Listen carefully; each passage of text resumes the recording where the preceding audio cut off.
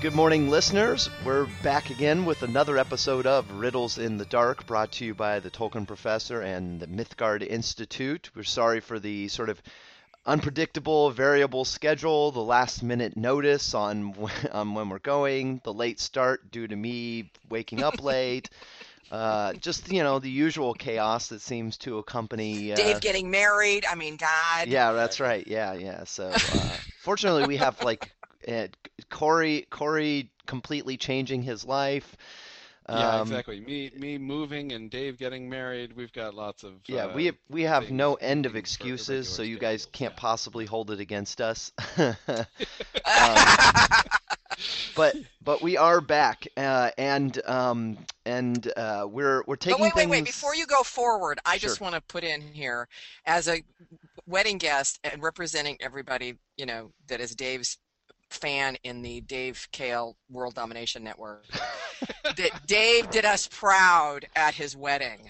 Oh, There was so fantastic. much Tolkien themed stuff. I mean, first of all, I must hand it to Teresa for being just so wonderfully tolerant. But he, even at his non-rehearsal dinner, he read a part of the Lay of Lathian. I mean, the letter that he wrote. I mean, the poor uh, celebrant, when he read Dave's letter, because they each wrote each other a letter, and then the celebrant read the letters, and Dave talked so much about stuff to do with Beren and Luthien. The poor guy didn't know how to pronounce the words. Like, he didn't know how to pronounce Silmaril, and he didn't know how to pronounce stuff. So anyway, and when I stood up, actually, I didn't tell you this, Dave, but when I stood up to do the reading, because I did a reading for Beren and Luthien as part of the ceremony, and I start out by saying an excerpt from the Silmarillion by J.R.R. Tolkien. I could hear in the crowd people go, "Oh."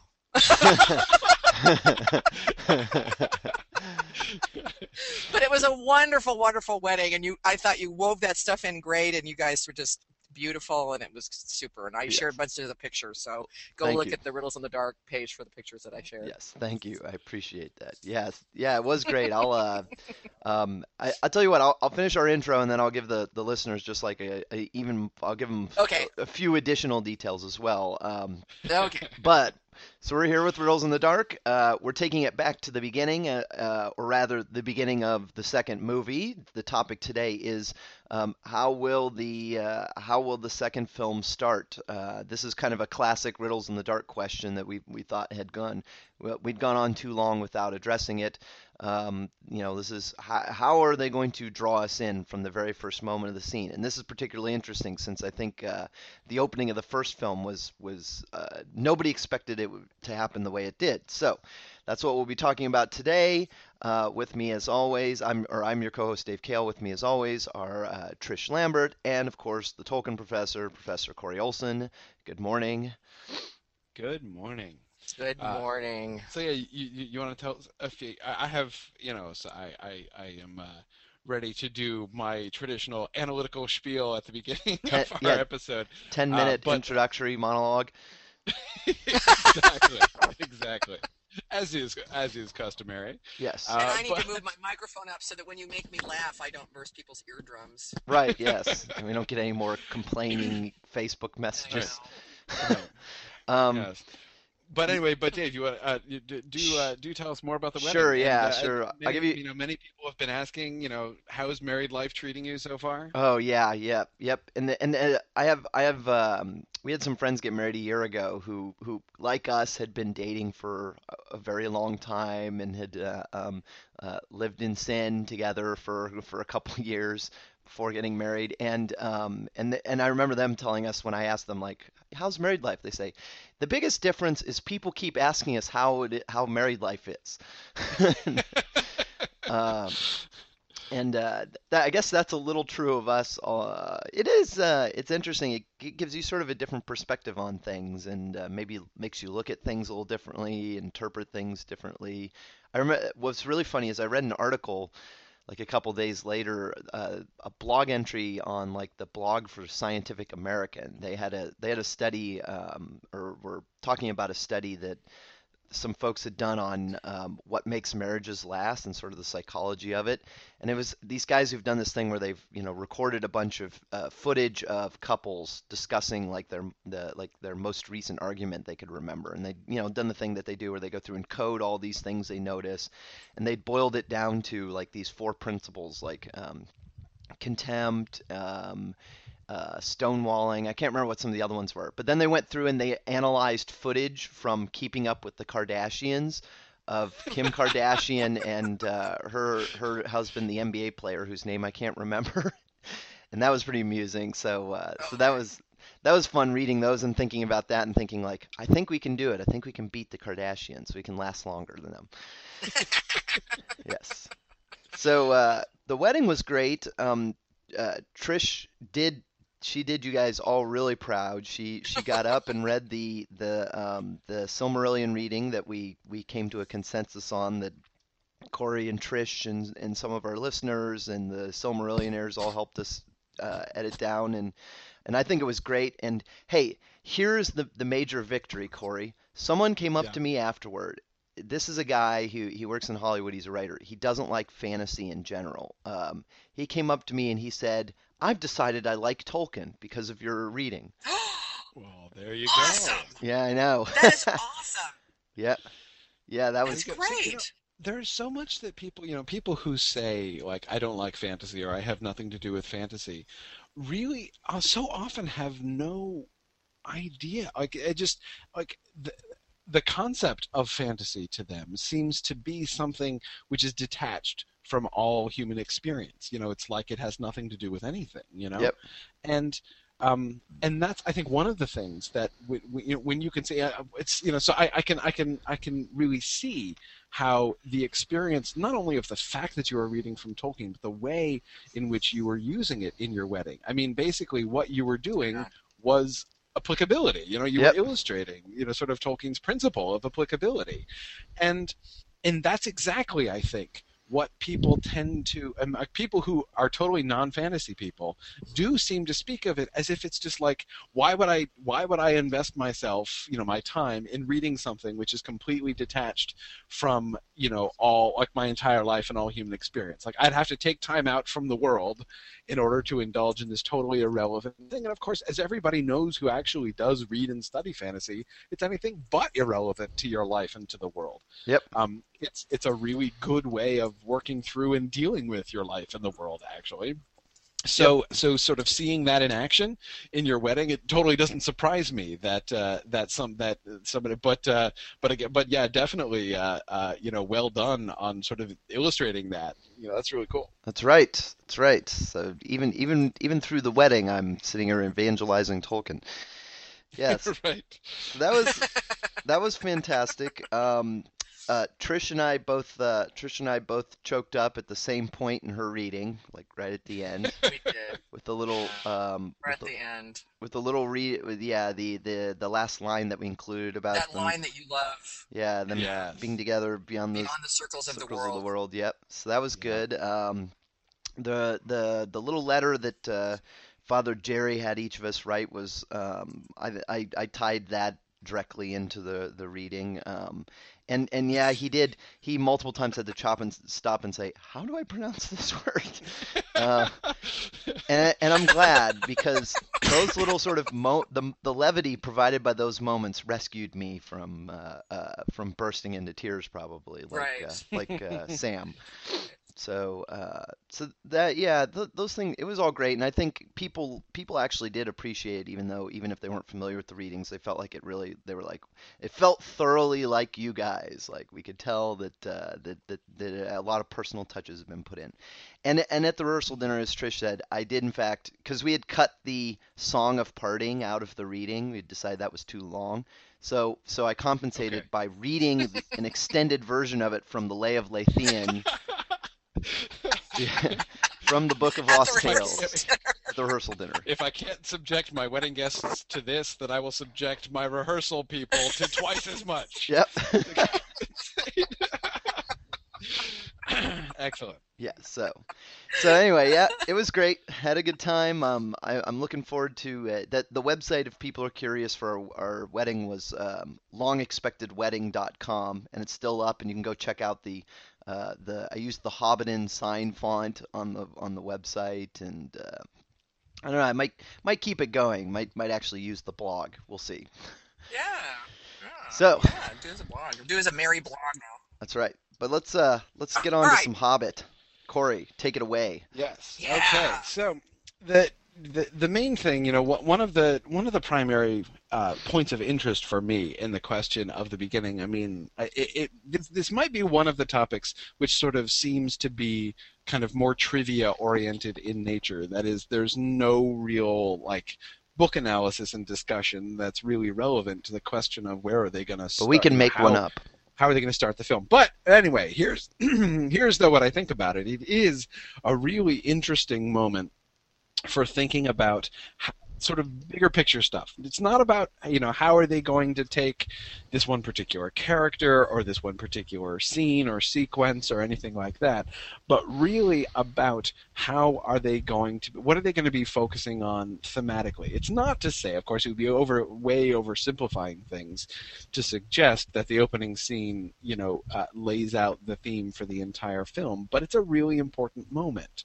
And if we think back to the examples that we have just as an illustration, if we think back to the opening scenes, and I'm thinking here especially of the opening scenes of the Two Towers and the Return of the King films, as those parallel moments of starting not at the very beginning of the story, but starting in the middle. And we see how they treated those. As you may recall, the opening sequence of the Two Towers film is the flashback to Gandalf and the Balrog on the bridge, which then continues that sequence from Gandalf's perspective instead of from the Fellowship's point of view, and with him plummeting down with the Balrog and ending with his fight on the mountaintop. And you may recall the context of all of that is that it's a dream that Frodo's having. At the end of that sequence, Frodo wakes up when they hit the water. So yeah, they don't do the fight on the mountaintop in that first sequence. But anyway, they do, Gandalf and the Balrog plummeting down. So what that opening sequence gives to us in the Two Towers is not just a link back to what happened in the Fellowship of the Ring, and also a setup for the return of Gandalf as Gandalf the White in the Two Towers, though of course that opening accomplishes both of those things. But it invites us to think about Frodo and what's going on with Frodo in the Two Towers, being his trip to Mordor and his struggle with the ring, which is really emphasized through his interactions with Gollum and the kind of parallel that the film establishes, as of course the book does as well, between Frodo and Gollum and their relationships with the ring. It invites us to see the sort of the drama of Frodo's character in that story as in the context of Gandalf. So that connection between Frodo and Gandalf's stand against the Balrog, that link, that juxtaposition of a Frodo struggling with the ring and Gandalf standing against the Balrog is how we start that film. And I think that works very interestingly, actually, because of course you have the one thing, the Balrog, which is this, very obvious external malevolent force, and the courage of Gandalf in standing against what seemed like insurmountable odds. And this is certainly something in the book that's heavily emphasized in that scene, showing the way that Tolkien in his description emphasizes how small Gandalf is in comparison to the Balrog, and how he looks like a little bent withered tree, and he's just this one little spot of light which is being threatened to be engulfed by shadow and flame. But again, to make a connection the way that the film does between that very dramatic, very sort of climactic and external stand against darkness, and Frodo's obviously much more internal, much more prolonged, much less climactic, at least at that point in the story, stand against evil and his conflict with evil in his wearing of the ring and his relationship with the ring. That I think is really interestingly done. I think it's very well done in the film, and has a really interesting effect. So again, does it mean that that opening scene, says what's important and what's going on in in the whole movie as a whole? No, but again, it's very interesting, and it it does show us, it does give us some kind of cues about the film. Now, the Return of the King film, as we may recall, starts with the flashback to the finding of the ring by Diegol and Smeagol, and the throttling of Diegol. And that's an important scene as well. It's interesting that both of these scenes are kind of ultimately Frodo related. The second one much more strongly so, of course, as it strongly emphasizes the parallels between Frodo and Gollum by showing Gollum in his pre-Gollum state and showing that dramatic, the dramatic like montage of Gollum becoming Gollum in appearance, as the ring corrupts him at the end. And of course, as many people, anyone who has watched the video appendices of the films knows, Peter Jackson was going to emphasize that much more strongly by actually having a moment with Faramir at the end of the Frodo and near the end of the Frodo and Faramir sequence, where Frodo himself was going to begin to adopt to manifest some of the physical characteristics that were going to be deliberately paralleled to those scenes of Smeagol in transitional mode between Happy Hobbit, who then throttles his friend, and the Gollum that we've already met.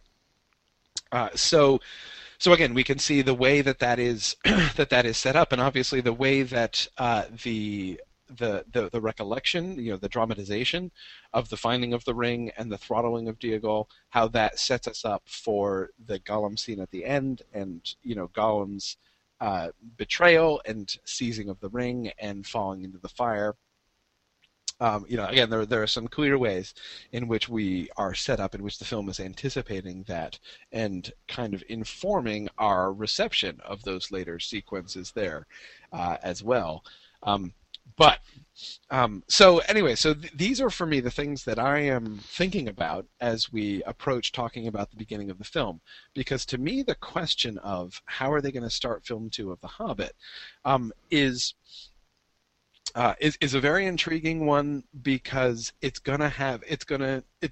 can potentially have a large impact on what the focal point of the second film is. Now, you notice in talking about the Two Towers opening, for instance, one of the things that is sort of most different between the Two Towers as a film 2 opener and the Desolation of Smaug as a film 2 opener is that the story had already divided. So from the beginning of the Two Towers, we have the two major plot strands already separate. The rest of the Fellowship and Frodo and Sam. And we don't have that yet. That's not established going into the beginning of the second. Now, I think that we are going to get a split plot. We're going to get split plot strands in the second film, as Gandalf is soon going to depart and is going to go off and do his thing while the company continues on through Mirkwood. So that's going to happen in the second film, but it hasn't already happened. So I wonder if that is going to play a greater role in the beginning, and I sort of wonder how it's whether or not that's going to factor in what kind of things they're going to, what kind of cues they're going to provide, what kind of juxtapositions they might invite in the opening sequence here. So for me, that's kind of what's at stake here. It's not. It's for me not just a point of curiosity, in as much as I am interested, as I always am, in thinking in these kinds of ways, in these kinds of analytical ways about the film and what they're doing in the film. It's to me a very interesting and revealing question. And as I said, I think that that Jackson did a really great job in the opening sequences of the Lord of the Rings films. I think they both work very admirably. So I will be very interested to see what he comes up here. What are the initial thoughts from you guys? I wonder if Jackson is going to be able to actually pass up the chance to do a little bit more filling in of history, a la the Return of the King type, flashback kind of thing. Mm-hmm. And one of the reasons I think that is one of the things that I shared with you that, Dave, I haven't shared with you yet is there's been, information out that they were looking for extras with character faces. I think it was last week or the week before. There was news about people looking at they started filming again this week, and they were looking for extras with character faces. And the rumor was that these extras with character faces were for a scene that was going to be taking place in Bree. And my first reaction was, when would they do a scene in Bree? I guess it would be Gandalf and Bilbo coming home after the adventure. But then after that, I thought, well, no, actually, it could be a flashback to Thorin and Gandalf meeting at the Prancing Pony prior to the adventure starting, which would be, given Jackson's history, that could conceivably be something he could kick off movie 2 with. Mm-hmm. Or even movie 3, I guess, for that matter. Mm-hmm. So, I think it's possible that he might not be able to, resist it. But I don't know that I really have an opinion about that in terms of whether that's really likely or not in this case. What do you think, Dave? That's a good question, because remember we were we had a long debate about we sort of assumed that the first film would start with some kind of historical flashback. I think it'd be fair to say that we actually hoped he would, and that we would get Battle of Five Armies.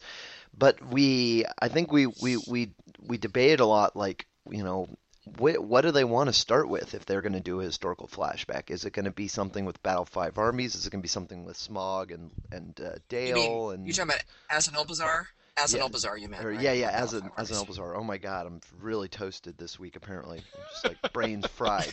Yeah, Battle of Azanulbazar. Come on, David, come on. So, and I think,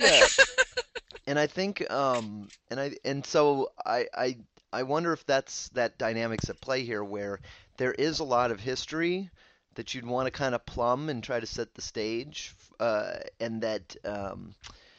Yeah, I don't know. That's a good question, because he did Azanulbazar, and he did the Attack on the Lonely Mountain, both. And really, if you start thinking sort of if he wants to do a historical flashback, what are the really, really significant events that we have left for us to present that are really impact on the story? Maybe Thrain's capture, possibly. Yep. Something Thrain related. I was thinking. Yeah, or whatever circumstances had Thrain give him the map and key, and whatever in Jackson's universe that would be. Yep. I mean, I would just say I love the idea, and I hope it happens at some point or other. Mm-hmm. I love the idea of doing a flashback to the meeting between Thorin and Gandalf. That would be awesome. Yeah, that's true. Yeah, I think it could be interesting. Yeah. Uh-oh. Are you guys hearing the hum? Yeah. Oh, that's probably me. I know, it's me. Okay, there we go. What it is. What was it? Okay. It's my computer. I have it plugged into my little outlet here in my car. Uh-huh. And when I plugged it back in to power my computer, to charge my computer, it was causing the hum. Oh, yeah. That mystery is solved. Okay, very good. Anyway, so yeah, no, I think that it would be really. I love the idea of the Thorin and Gandalf back scene. Here's my vote about that, though. I think if that happens, it could be a good opening sequence, but that I could see being a film 3 opening sequence. And here's my reason for saying that, is that I think, I asked myself, what would be accomplished in a flashback to the meeting between Thorin and Gandalf? And to me, the main thing that would be accomplished would be an emphasis on Thorin's leadership and his kingship. To have a conversation about how he wants to restore his kingdom, and how that could be achieved, and Gandalf agreeing to help him do that. I think of the Azanulbazar flashback that was inserted into film 1, and the immediate frame of that flashback that is in Balin's dialogue, both what Balin says right before the flashback and what Balin says right after the flashback. And that whole flashback, the context of that entire flashback within the film, is on Thorin's leadership. That's when I knew that he was a king that I would follow, right? That's the, so it starts off with let me explain why Thorin's a little touchy on the goblin question, right? That's how Balin gets into it. And then he leaves it with, like, and this is why I follow him. This is like why Thorin is such an awesome king and such a great leader. And I think that is what, so thinking film 3, I think that question, the question of Thorin's kingship and his leadership and what his kingship looks like, that's going to be a major focus, I think, of film 3. I think of the line in the book when Gandalf says to Thorin that he's not making a very excellent figure as king under the mountain. He's not getting off to a good start. Yeah, that's a good. I like that suggestion. So I think that's going to be a focal point. At least, okay, let me say this more honestly. That's what I would make a focal point of film 3, as everything around the Siege of the Lonely Mountain deteriorates. Basically, Thorin temporarily falling short of the ideal that is painted for us in the Azanulbazar sequence by Balin. And we get this, Thorin as excellent, courageous, and self-sacrificial leader. And then we get Thorin instead giving into, pride and greed and pig-headedness, leading up to the Battle of Five Armies. And then, the restoration.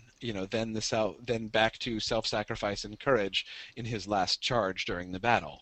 But again, I think that to me that's one of the things that would be that could be very effectually emphasized by a flashback shot of the conversation between Thorin and Gandalf. Yeah, and I think that would definitely fit with everything else that they've done, and I agree. It seems like the right place for it would be the third film, to remind us of that, and also to kind of bring after everything that's probably going to happen in the packed second film with Necromancer and Dragon and everything. With all of that, it would be appropriate to have that in the third film to kind of bring us back to remind us, like, what we're really here for. What is the main storyline in the films? It's right. Thorin going to reclaim his kingship and stuff.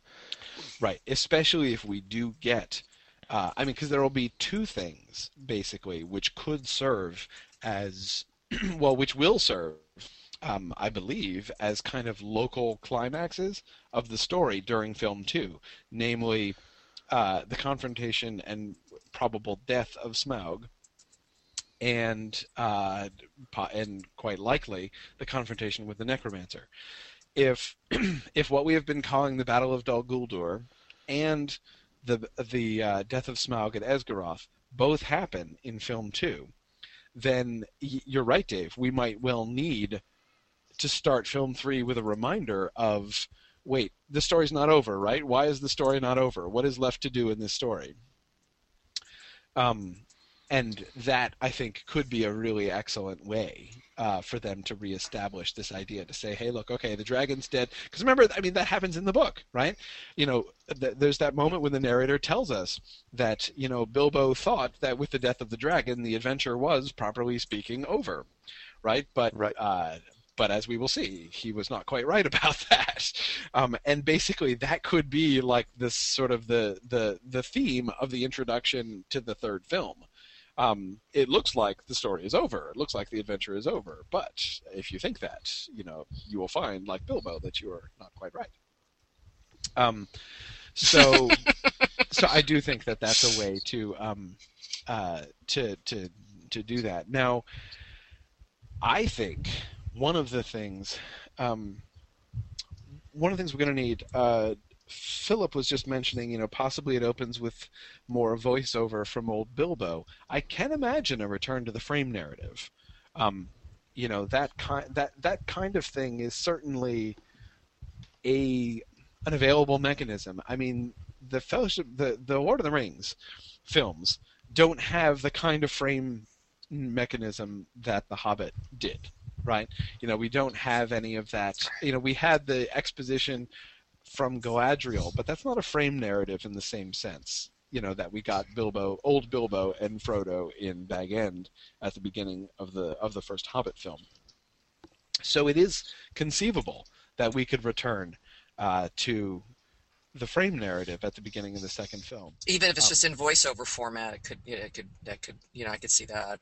Conceivably, yeah, we could get some more Ian Holm. Especially since Bilbo at the very end says, "Well, all the worst is behind us now."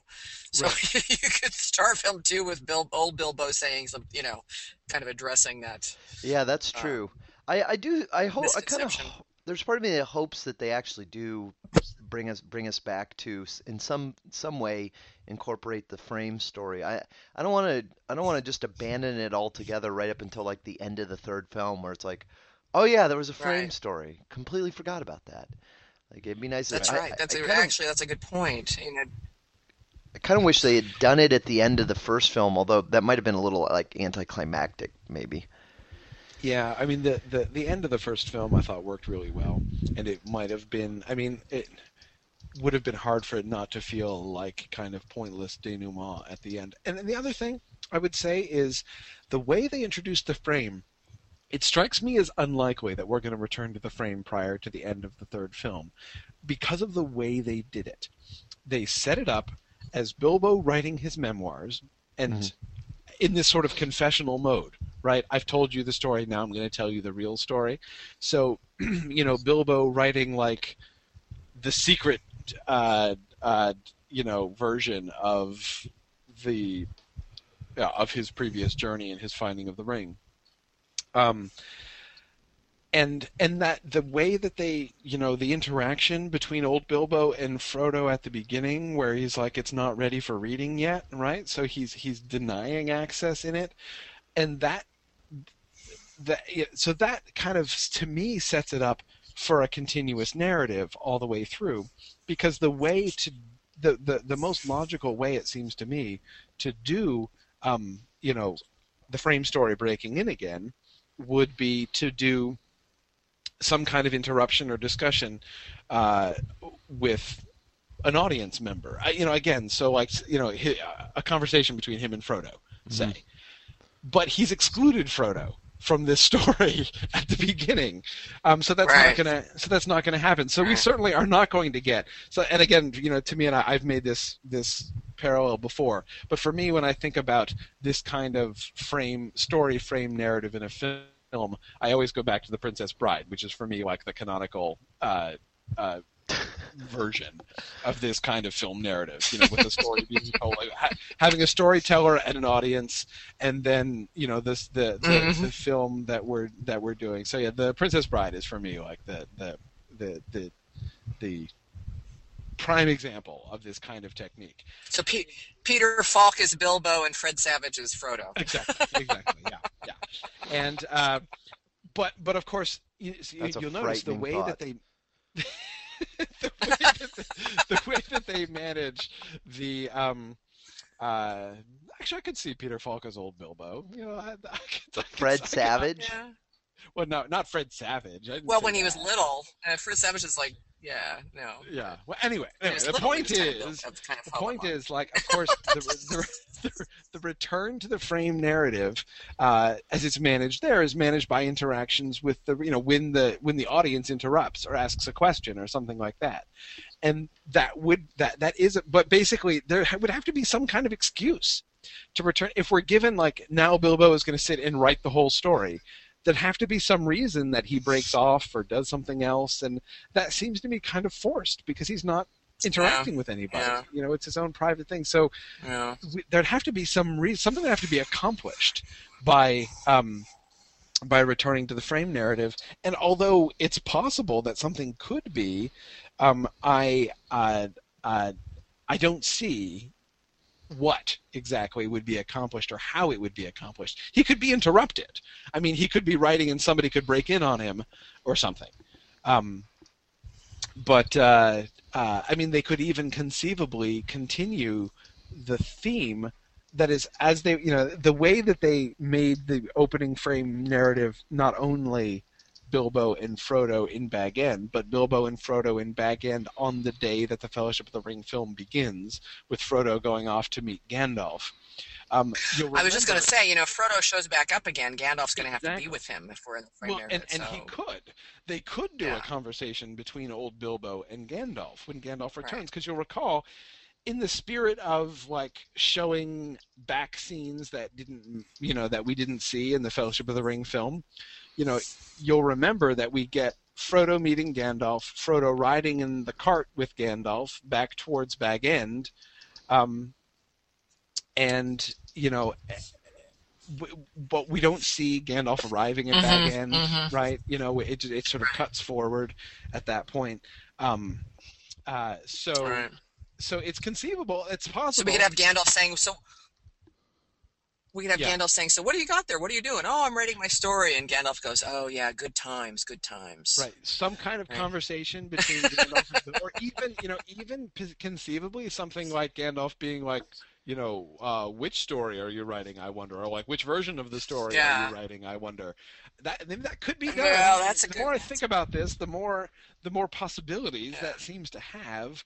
I could see Bilbo saying something like, I really thought everything was behind us when we stood on the Carrick, and then we dissolved into the story or something like that. So it's conceivable. It's possible. I mean, Gandalf's arrival would be a sufficient excuse, perhaps, to interrupt the frame narrative, with the frame narrative again. Now, Brianna makes a good point. Now, I have to admit that Brianna and I, by proxy, have an advantage in that Brianna has done this awesome job of stringing together all of the footage that we have been, privy to from Jackson over the last year plus into sort of a chronological narrative. And she makes a point of there's that deleted scene of, we assume it's we know it's Gandalf at a party of hobbits, children. And we're assuming it's the scene where he actually meets Bilbo as a child. And she makes a point of saying that's a flashback that could also conceivably be on the list. There is a flashback scene floating around. Yeah. Where would that? Would this be the moment for that? Well, okay, so I guess I have two questions. My first question is, would this be the moment for that flashback? And my second question is, what would be the moment for that flashback? Right. Yeah. For me, the point of the flashback would probably be more to show tookishness, that the latent tookishness that maybe Bilbo had. But you're right. I mean, place for that probably would have been sometime in film one, if that's what you're wanting to show. Because to me, that's really the only reason you'd have it, really, is to show Bilbo being sort of a different personality than what he is. But by the time we're at the end of film one, he's already kind of shifted, right? Yeah, I tend to agree with what Brent just said, which is that he thinks that the young Hobbit, the young Bilbo flashback is going to be an extended version. I think it's probably a film one extended version thing, is what I would think. That would be because it's hard to see how that kind of background setup for Bilbo's character could be relevant at this point. At that point, because we've established the tookishness. I mean, that's been. Yeah.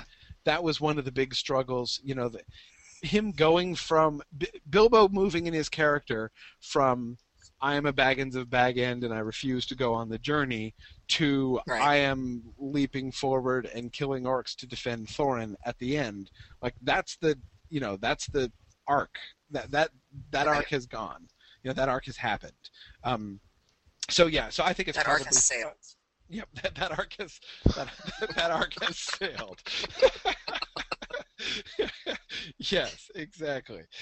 But I also want to bring up what Michael Lucero was just saying, which I think is a really good suggestion. He says, what if Gandalf does show up with Bilbo in the frame narrative, or with Frodo in the frame narrative, and the third movie could end by cutting away from the flashback story and have the last scene from the actual Hobbit book, that is Bilbo, Bilbo saying thank goodness and handing him the tobacco jar, in the frame narrative instead of in the actual sort of flashback story. I think that's really interesting to that's cool at the end, as an ending mechanism rather than as a film opening mechanism. Yeah. And I do agree with him. If we're gonna get that conversation, the conversation between Bilbo and Gandalf with which the book ends, if we're going to get that, it would make to me more sense to put it within The end of the 60 years later frame sequence. But Right. of course, even in Right. the book, it's significantly later. I mean, time passes right. between the end of the action and Bilbo's return journey, and then, at some undefined number of years later, Balin and Gandalf visit, and they have that conversation. So, rather than introducing a third time frame within the story of the film, I would think that they would do that in the 60 years later frame. So I like that, and if that's true, if that's going to be where it's going to go, as Michael's suggesting, then I would imagine that they would not, in fact, then be using Gandalf's arrival. No, as, that would be a third movie. one Yeah. in the middle. I mean, they have So, talked about Frodo being, they have talked about it being bookends. I mean, and every time they've interviewed Elijah Wood, he talks about Frodo being bookends, meaning beginning and end of the trilogy. So, there hasn't been really any indication, although I guess at that time there was only going to be 2 movies. So, Right. yeah, Dave, sorry, I I'm interrupted you. yeah, I think no worries, by the way. I don't think they'll start with the frame story on this. I think maybe they might start with voiceover, like in the beginning of the first film. So maybe like older Bilbo voicing over some set of events, just to kind of remind us of it. But I don't know. The one thing that a lot of people did say about the first film is I think a lot of Tolkien fans were gratified to see the really extensive Dale and Lonely Mountain scene and all the historical events, and then the callback to old Bilbo and old Frodo. But then a lot of people were like, at the same time, the movie basically didn't start until about a half hour in. And it's hard. Like, if they do that again, they're going to get mocked by the critics. They're just going to get hammered, and I don't think they have time for it. There's part of me that like the idea that kind of appeals to me, and I know a lot of people are talking about Bjorn. How will maybe they'll start at Bjorn's house with the dwarves being chased in by bees and stuff. There's part of me that actually thinks that kind of one possibility that would be a really efficient way to get the film rolling fast would be to start the film with the dwarves already in Bjorn's house, sitting at dinner with Bilbo narrating over it. Like, let's just get into this film and get going. Like, no, like 20-minute introductory sequence of getting into Bjorn's house with kind of weirdness with bees, or like the long introductions, or extensive history, or we can maybe insert a because the Battle of Azanobazar, what that showed us is they can find ways to do flashbacks and history without doing it as a prologue. Like, they have no qualms about just inserting it right into the middle of the story.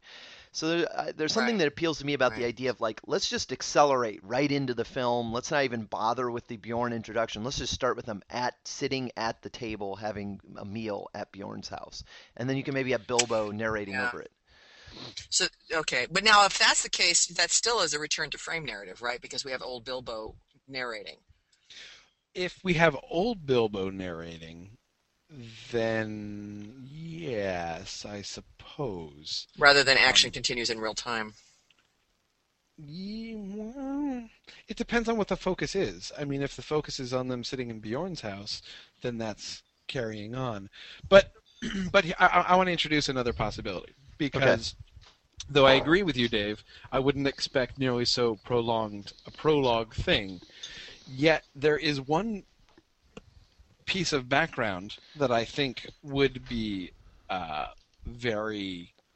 which at least could be very sufficiently useful to the plot of the story that is going to unfold, that it might be worth them venturing on at least a couple minutes of background. And here I'm thinking of Gandalf's finding of the map. And the background, some background with Thrain and the Necromancer and stuff, because Gandalf is soon going to depart. So at some point or other, we're going to have to get... First of all, we have absolutely no idea how Gandalf came across the map. That has been left a complete blank by film 1. That's true. He just pulls it. It looks like literally pulls it out of his sleeve at the party, and it's possible. It may well be that we're never going to learn that. I mean, he may just leave that. That's conceivable. It's not like I can't imagine that.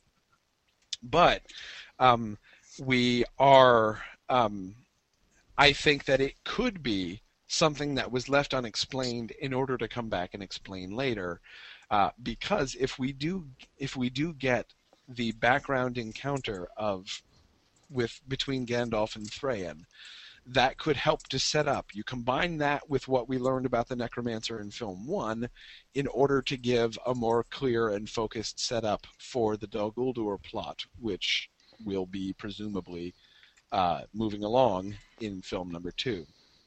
Because we're all ready for the continued journey of Bilbo and Thorin and the dwarves. I mean, as you say, we could easily carry on with that. Let's get into Bjorn's house and keep trucking through Mirkwood. But we are, I say we are ready for the Dol Guldur plot, but the film viewing audience as a whole, I think, is still insufficiently prepared for the Dol Guldur plot, and connections need to be made.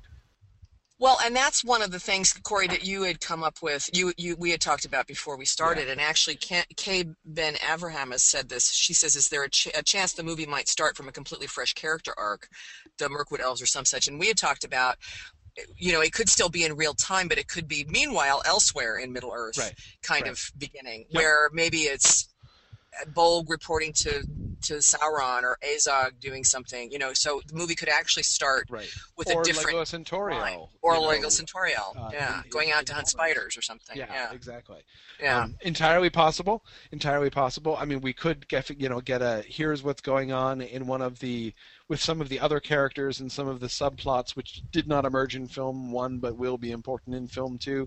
I could definitely see that. Right. And if that's the case, that's still real time. I mean, it's still happening in real time. Right.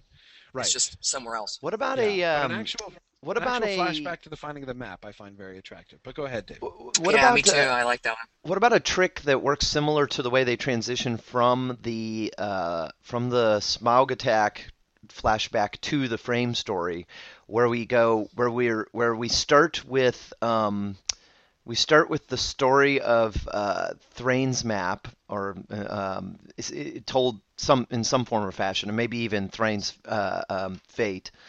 Voiceover by, let's say, Gandalf, maybe. He's the most sensible person telling it. And then we find out that they're actually sitting at dinner at Bjorn's house telling the story. Yep.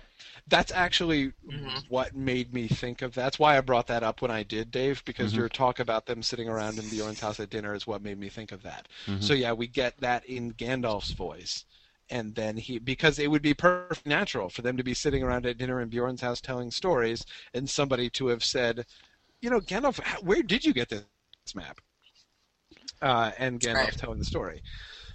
Absolutely, I could easily see that. That's true, and that I think it's not coming out of nowhere. There's a storyline there because Gandalf and Thorin on multiple occasions have exchanges related to the map and the key, where basically Thorin says, like that wasn't yours to withhold from me. Gandalf tells him, like, I didn't give that to you so you could do X, Y, and Z. And Thorin's like, I didn't know that was yours to keep from me. I'm pretty sure that was mine. Right. Yeah. Very nice. Absolutely. Very nice script writing there. Yes. Yeah, because especially since there is that moment when in the book when Thorin says something somewhat slighting, or at least with potential negative implications, when he asks Gandalf where he came by the key and the map, and Gandalf rises to it, and he's like, "I didn't come by it; I was given it."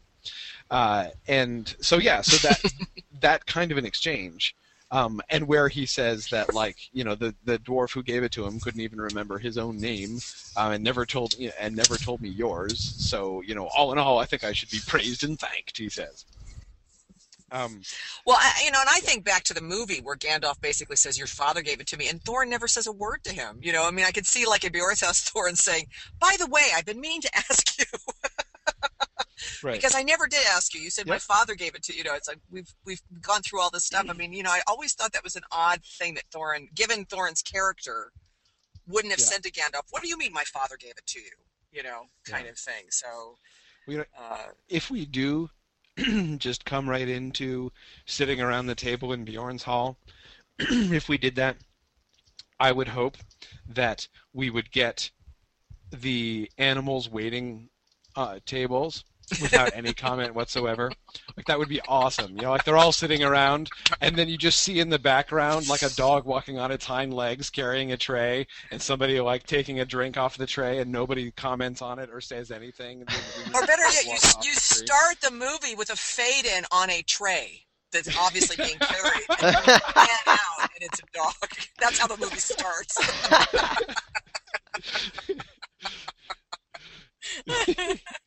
Yep. That's what know. I want that. I'm gonna vote for that now, just out of pure desire. If they don't do that, I'll be devastated. I have a tendency to think that Jackson's going to start us off on a more adrenaline pumping beginning. I mean, you know, like Yana says in the questions, you know, because we're kind of skipping over the fact that we've seen this scene of them running through Bjorn's front doors as if they were fleeing something, which many of us think are probably bees. And I said, well, you know, just because we've seen that doesn't mean it's going to be in the movie. It could be an extended edition. But I do think that something like that is more Jackson's style, you know, for them to be fleeing something, you know, get the action pumping as soon as possible. I don't know that, but again, you know, our question really is how's the movie going to begin? You know, that could be a couple of scenes in. It may not be the very beginning of the movie. Hmm. Yeah. Yeah. Um, yeah. I mean, I don't know. I think certainly the evidence of the previous films that we have to work with does not give us a very large statistical sample. Two is not a very large statistical sample. I'm thinking of the Two Towers and the Return of the King films, but both of those do begin with flashbacks, so we definitely have plenty of precedent for that kind of thing. And I do think there's now I'm not sure. There do seem to be fewer necessary flashbacks available to us. Not that I would have predicted the finding of the ring and the strangling of Diagol. I don't think I would have predicted that as an obvious and necessary flashback. Had we been doing the Riddles in the Dark prior to the release of that film, I don't think I would have predicted that opening. No, I wouldn't have either. I certainly wouldn't have predicted Gandalf and the Balrog either. Nope. So, we have, we're saying like, well, there's not too many more flashbacks they can do, and that, well, apparently he can think of flashbacks that we wouldn't have thought of, because I am sure I wouldn't have thought of either one of those. That's right. If we But- can't think of it, then it's not going to happen. Right. Now- As we've seen, Brianna there's makes- ample evidence for that. Yes.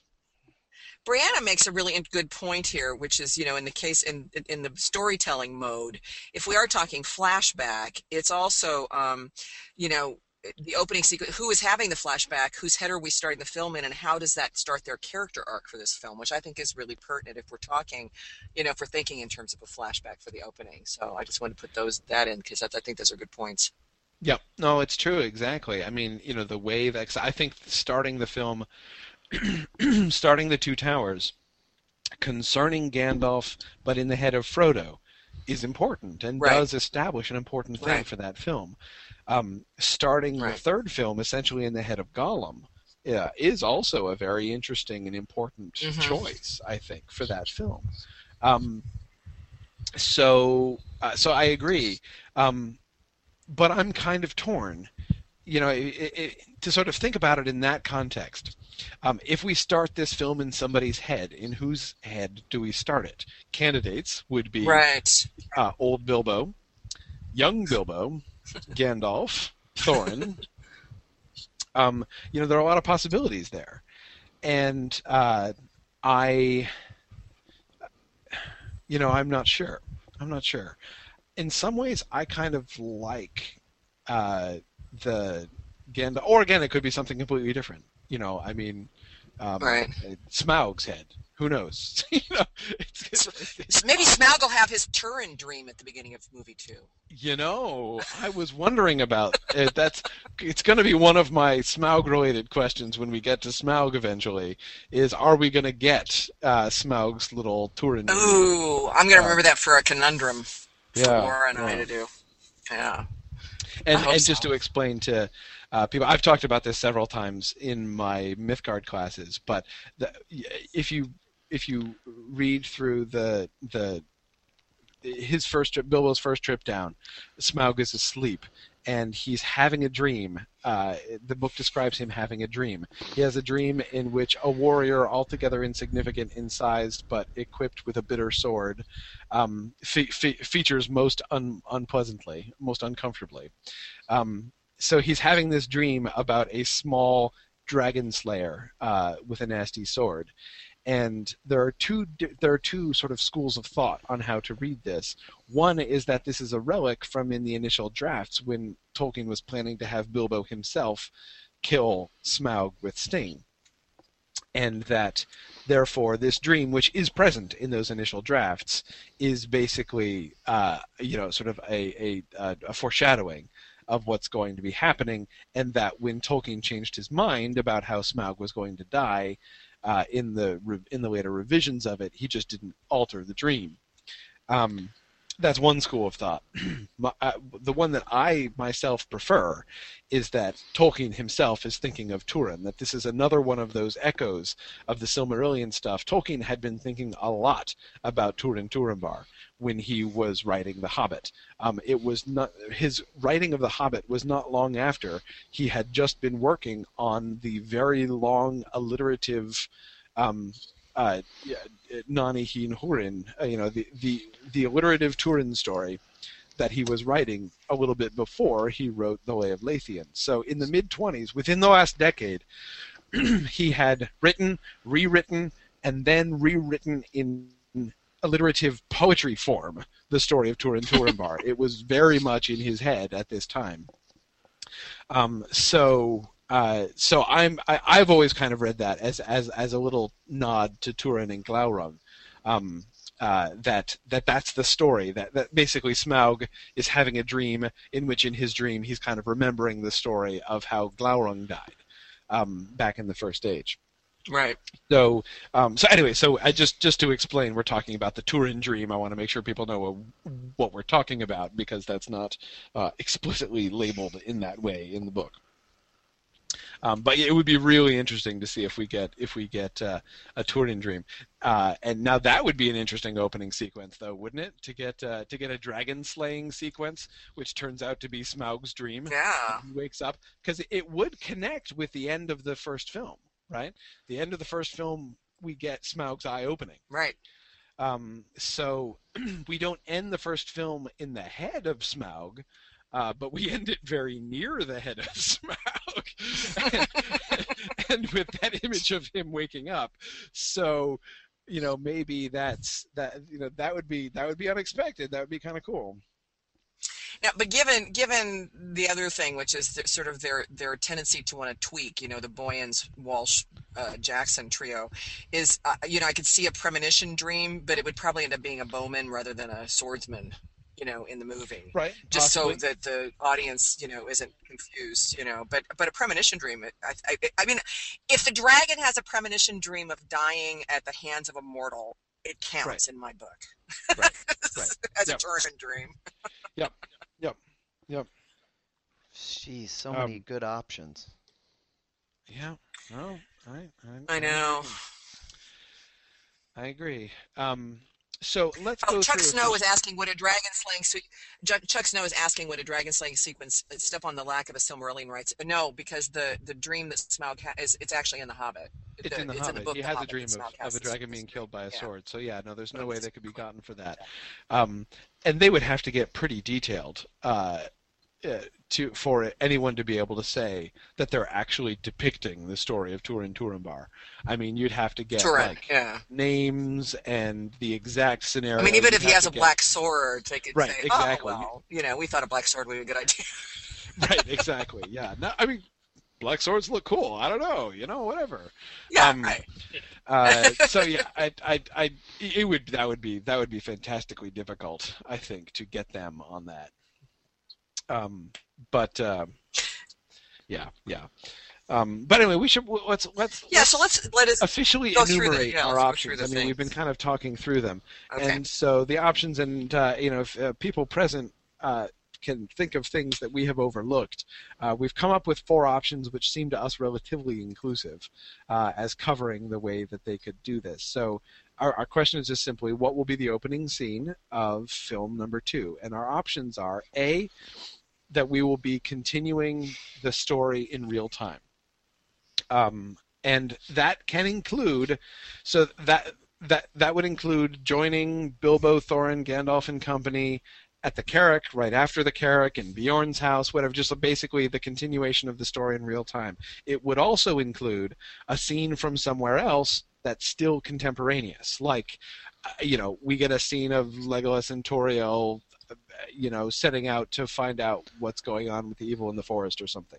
As long as this is going on at the same time that that Bilbo and Thorin are coming off the Carrack and going to Bjorn's house, it would count in this category. So the first is we continue with this. We just continue with the story in real time. The second option would be a flashback. So B is. No, I have Return to the Frame narrative. Oh, We switched it to Return Oh to yeah, the sorry. Frame. Return to frame narrative yeah. is B. So A is continue in real time. B is return to the frame narrative. So that's like basically if Ian Holm features, it's almost certainly return to the frame narrative. Certainly, if we see Ian Holm as old Bilbo on screen, or if we see, so if we get any Elijah Wood or Ian Holm, it is B. And then C is flashback, right? Am I getting the sequence right? Okay. C is flashback. So again, any historical thing. So this could be a matter of more distant historical relevance. It could be recent past. So again, both the Two Towers opening and the Return of the King opening would count as flashback. Like so C would be the correct answer for either one of those two films.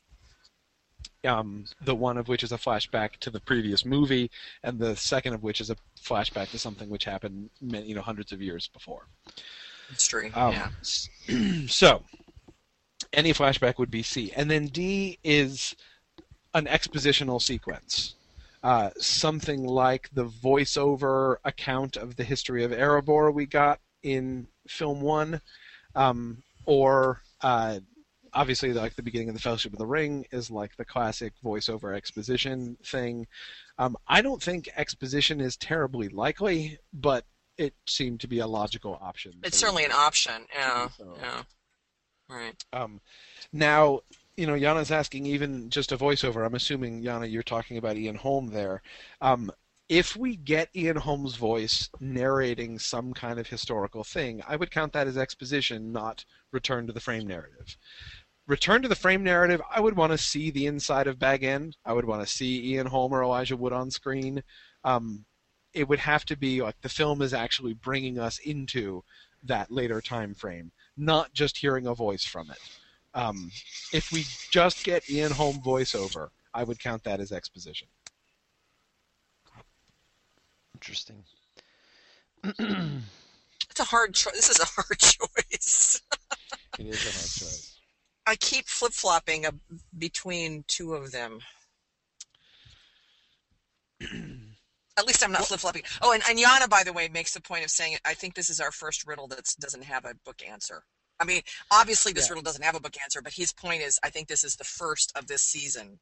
To not have a book answer. It is. Yes. It is. It's because this is, when we're asking things just about how they're going to do things in the film, the closest thing to a book answer is A, which is it continues in real time. That is, there's no gap. There's no change that happens. But though it's really not an actual book answer.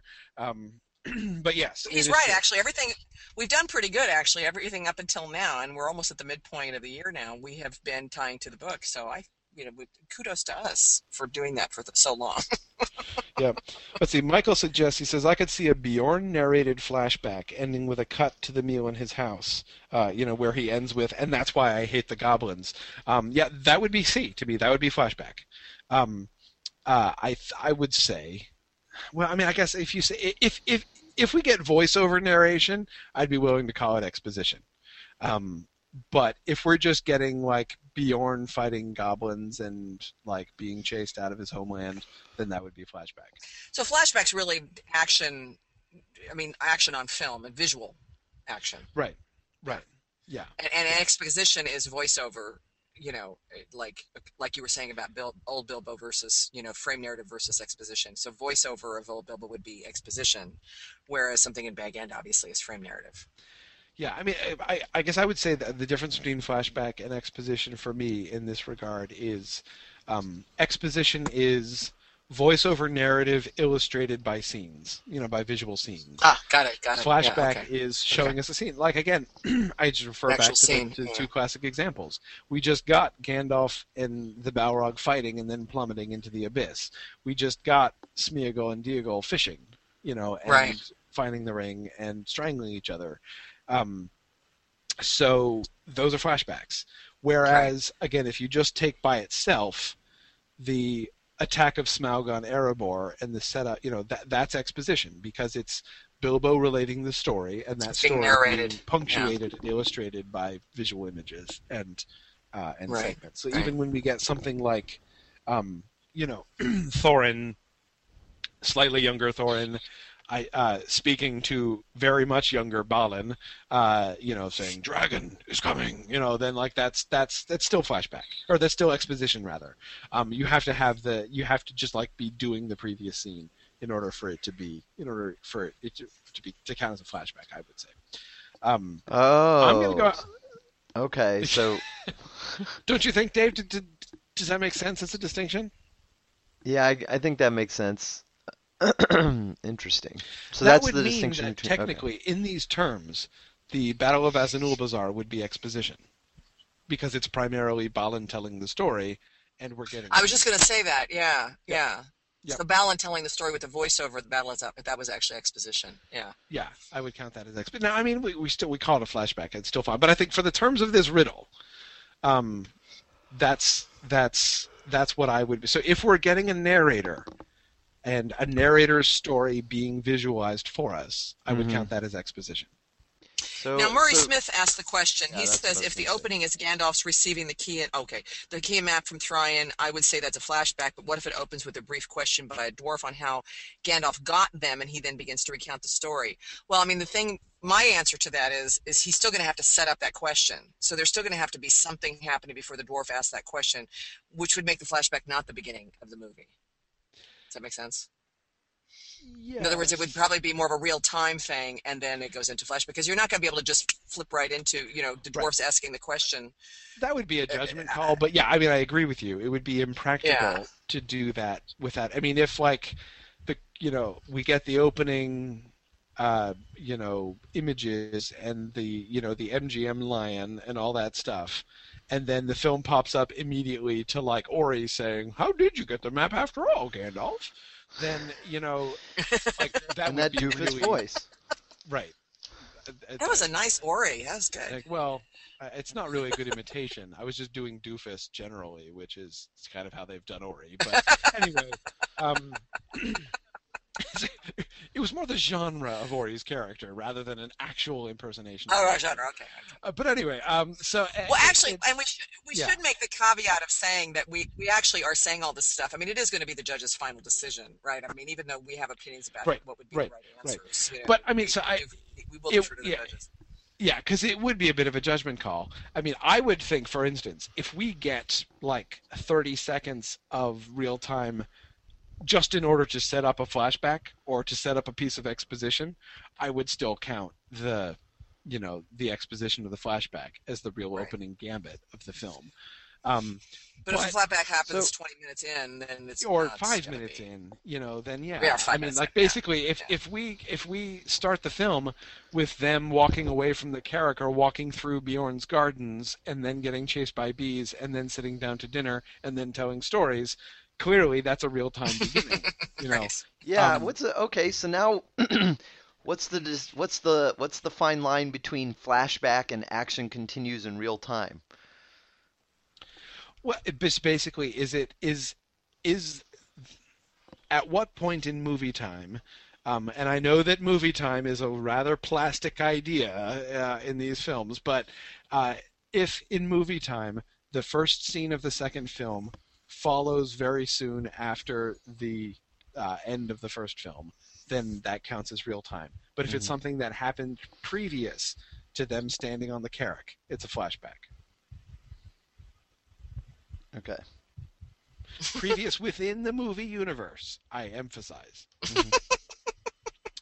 Because if they depict something which in Tolkien's book time frame happened historically, but is not being introduced as necessarily happening historically in the film, it could be real time flashback. I mean, they could very well give us a scene, something happening with the necromancer or the orcs or something else, which is within Tolkien's written chronology historical, but not being made historical by that. I mean, we've talked about how they mess fairly freely with time.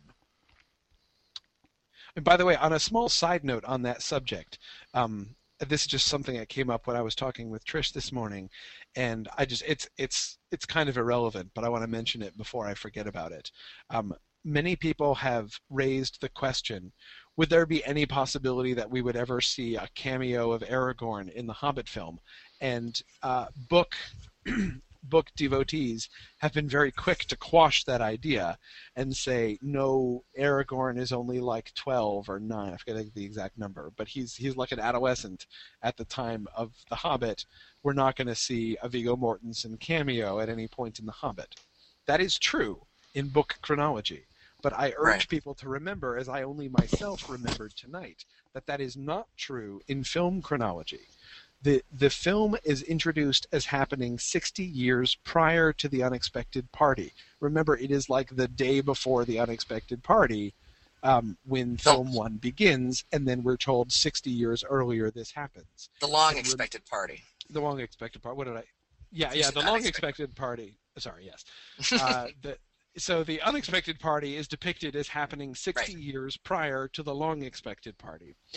And in the Two Towers film extended edition, Aragorn gives his age as 90-something. Therefore, in film time, not in book time, but in film time, Aragorn is 30-something at the time of the Hobbit film. So he could be a ranger. It is conceivable. It does not mean that I am predicting a Viggo Mortensen cameo.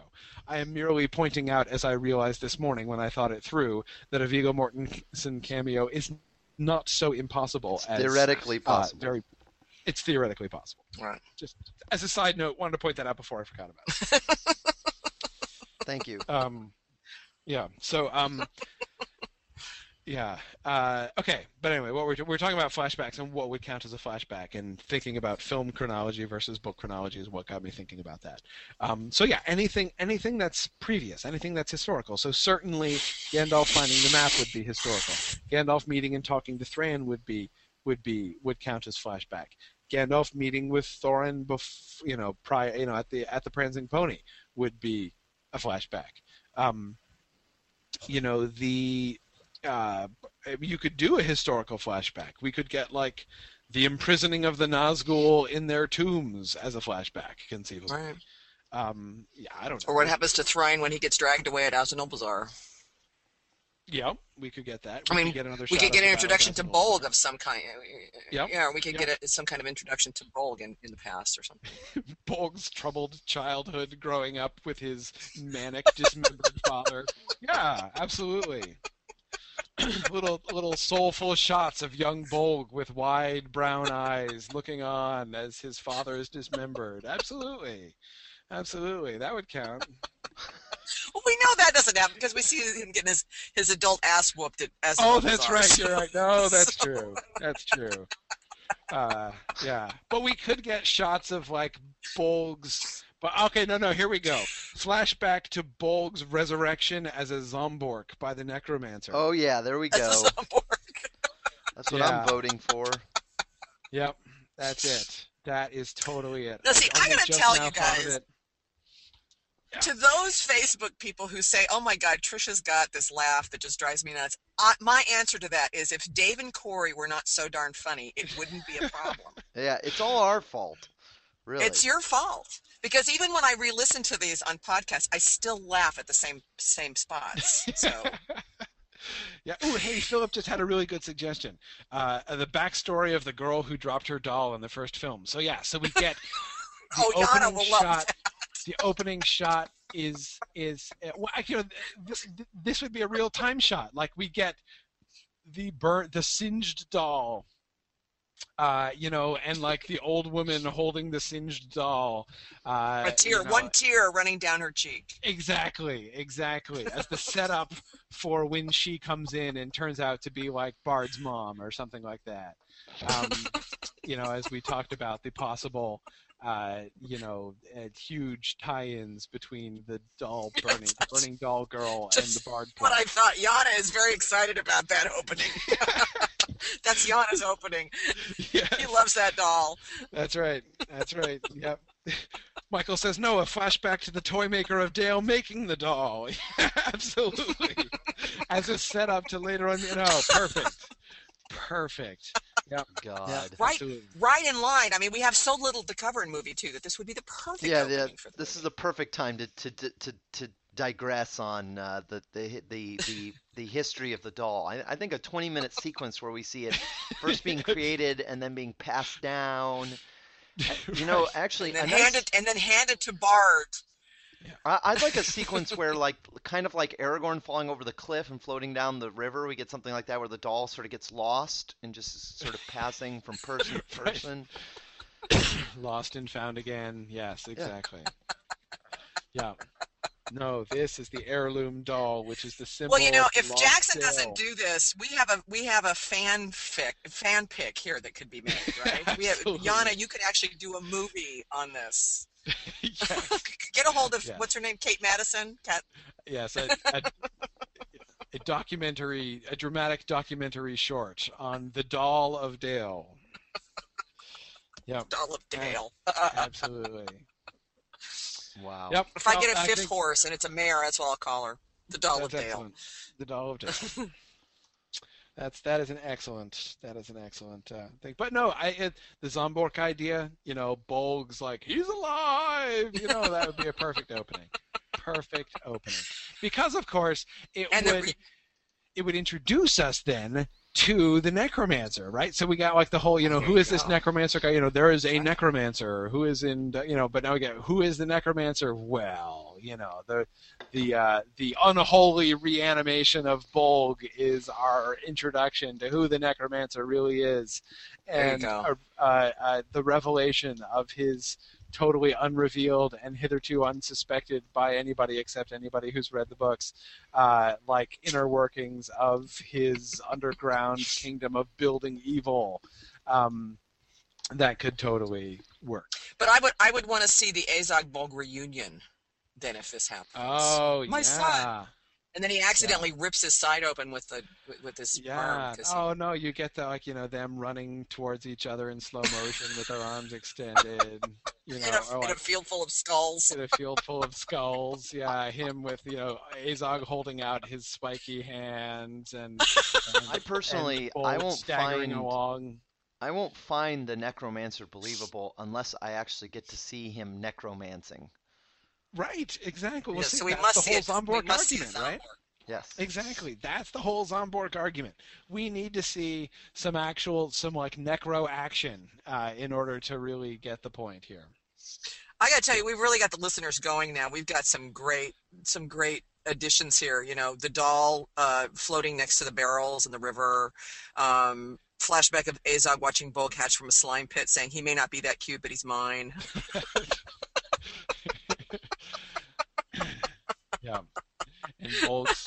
reanimated Bolg's first word is "Daddy." Oh, it would be great. I'm telling you, sympathy for Bolg. I'm ready. I'm so ready for that.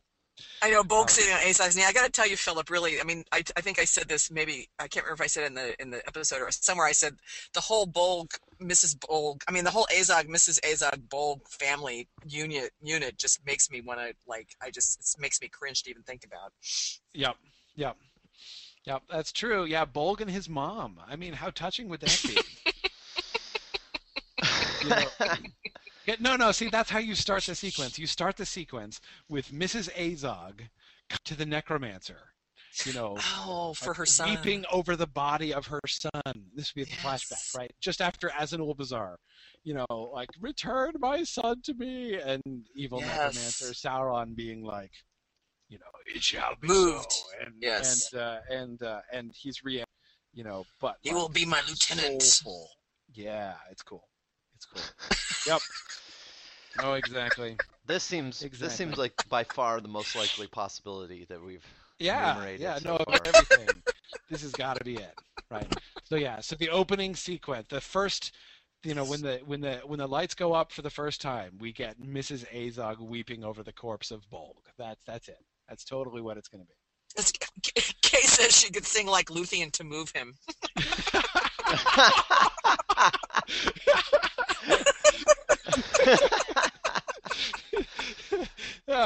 Oh, that's fantastic. Yeah. That's to not only get a female orc, but to get a female orc in a Luthien parallel. Oh my goodness. Brilliant. Oh no, I think I would just die. I mean, I think I would absolutely just collapse in the theater if that happened. I mean, I really. Wow, that's hysterical. This may become a memorable episode, I mean, given the way the movie begins, we could be, we may stand up in the movie theater and go, "Oh my God!" Right. Yep. We were joking about that. Yep. No, that'd be good. That'd be very good. All right. Okay, well, so back to what we actually think is likely, though it's always fun to talk about what we think would be funny. Nowhere near as much fun as what we've come up with. Yeah. So what we think is actually likely. Okay, I will go ahead and start.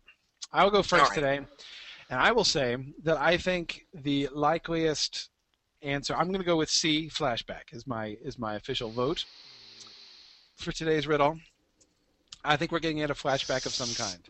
And I do suspect it's going to be a White Council plot related, like a necromancer related flashback. Probably not, unfortunately, a Zomborg flashback, but because I still just think the setup that we have had for what Gandalf is going to go do, he is about to depart from them. I mean, one of the issues at the beginning of this film is going to be Gandalf's departure.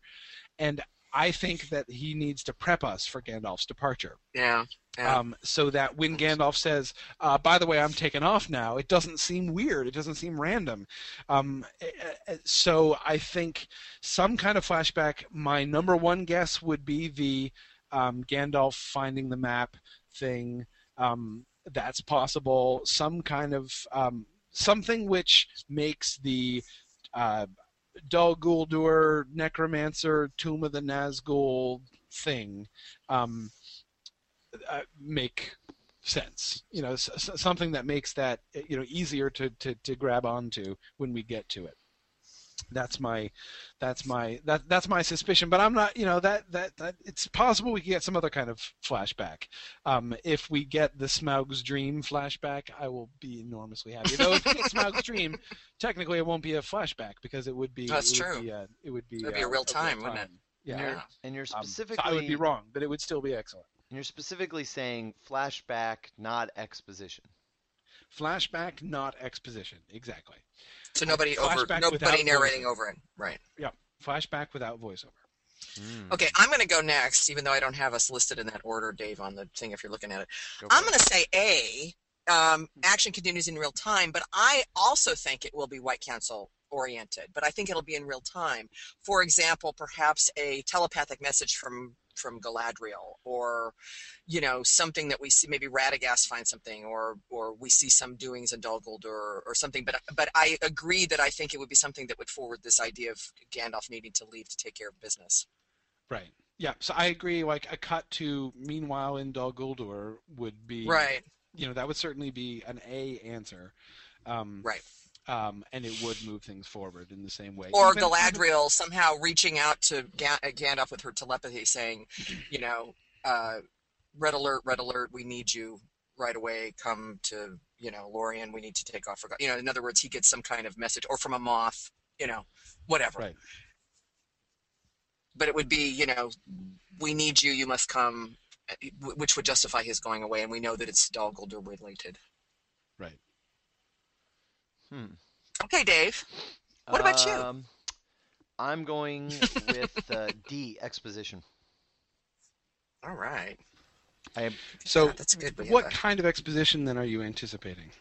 I think we'll start with some kind of some historical thing. I think we'll get basically, remember the thing we enumerated, some kind of Thrain map flashback, but being narrated by a person, transitioning seamlessly into a scene of that person telling the story. I think we'll get some kind of Thrain map flashback with voiceover by Gandalf transitioning directly into sitting at Bjorn's or walking to Bjorn's or something, with Gandalf telling the story to the dwarves. Right. Okay. Yeah, I mean, that's pretty close to what I'm predicting. I'm just predicting no voiceover. So yeah. But yeah, no, that's that I could definitely see a Gandalf exposition scene at the beginning. That does make a lot of sense. All right, well, we should probably run. I know that Trish needs to go, and I should go too. I do too. Yeah, I do need to go. Yeah. But thanks again to everyone for joining us today, and we look forward. We'll probably. Well, do we have a definite plan for our next episode? Are we going to be doing the ending for the next episode? We don't have a definite plan. You know, we're kind of waiting. Like I said to Corey earlier, I said I want to take Peter by his little pink polo shirt lapels and say, "Give us something," because it's like we don't want to go too far down the line, you know, without some stuff from Jackson. We've got some significant stuff. With the bromance. I mean, we can also talk about the bromance. Yeah, I really want to get into like I enjoy the kind of moving chronologically through the story, but I think some of our best episodes from the previous season were less focusing on specific sort of thematic. You know, like how will this scene from the book take place on screen, and more thematic or character driven stuff. So I think we should get into some of those.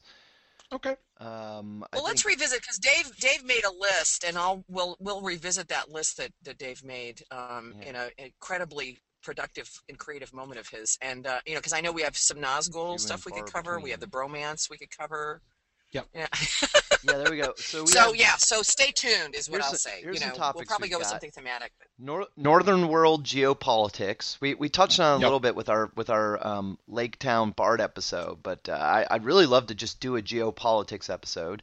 We've got the Thorin Bilbo bromance episode, another Bilbo in the Ring episode, closing moment, an episode on revenge, an episode on Nazgul. Obviously need to do a Smaug episode at some point, so yeah, and then the rest of them would come up with their first three or for year 3. So we have several like thematic and other sort of other things. So I think next episode we'll do one of the sort of like the politics one or the bromance or the revenge one. I'm really excited about the revenge one.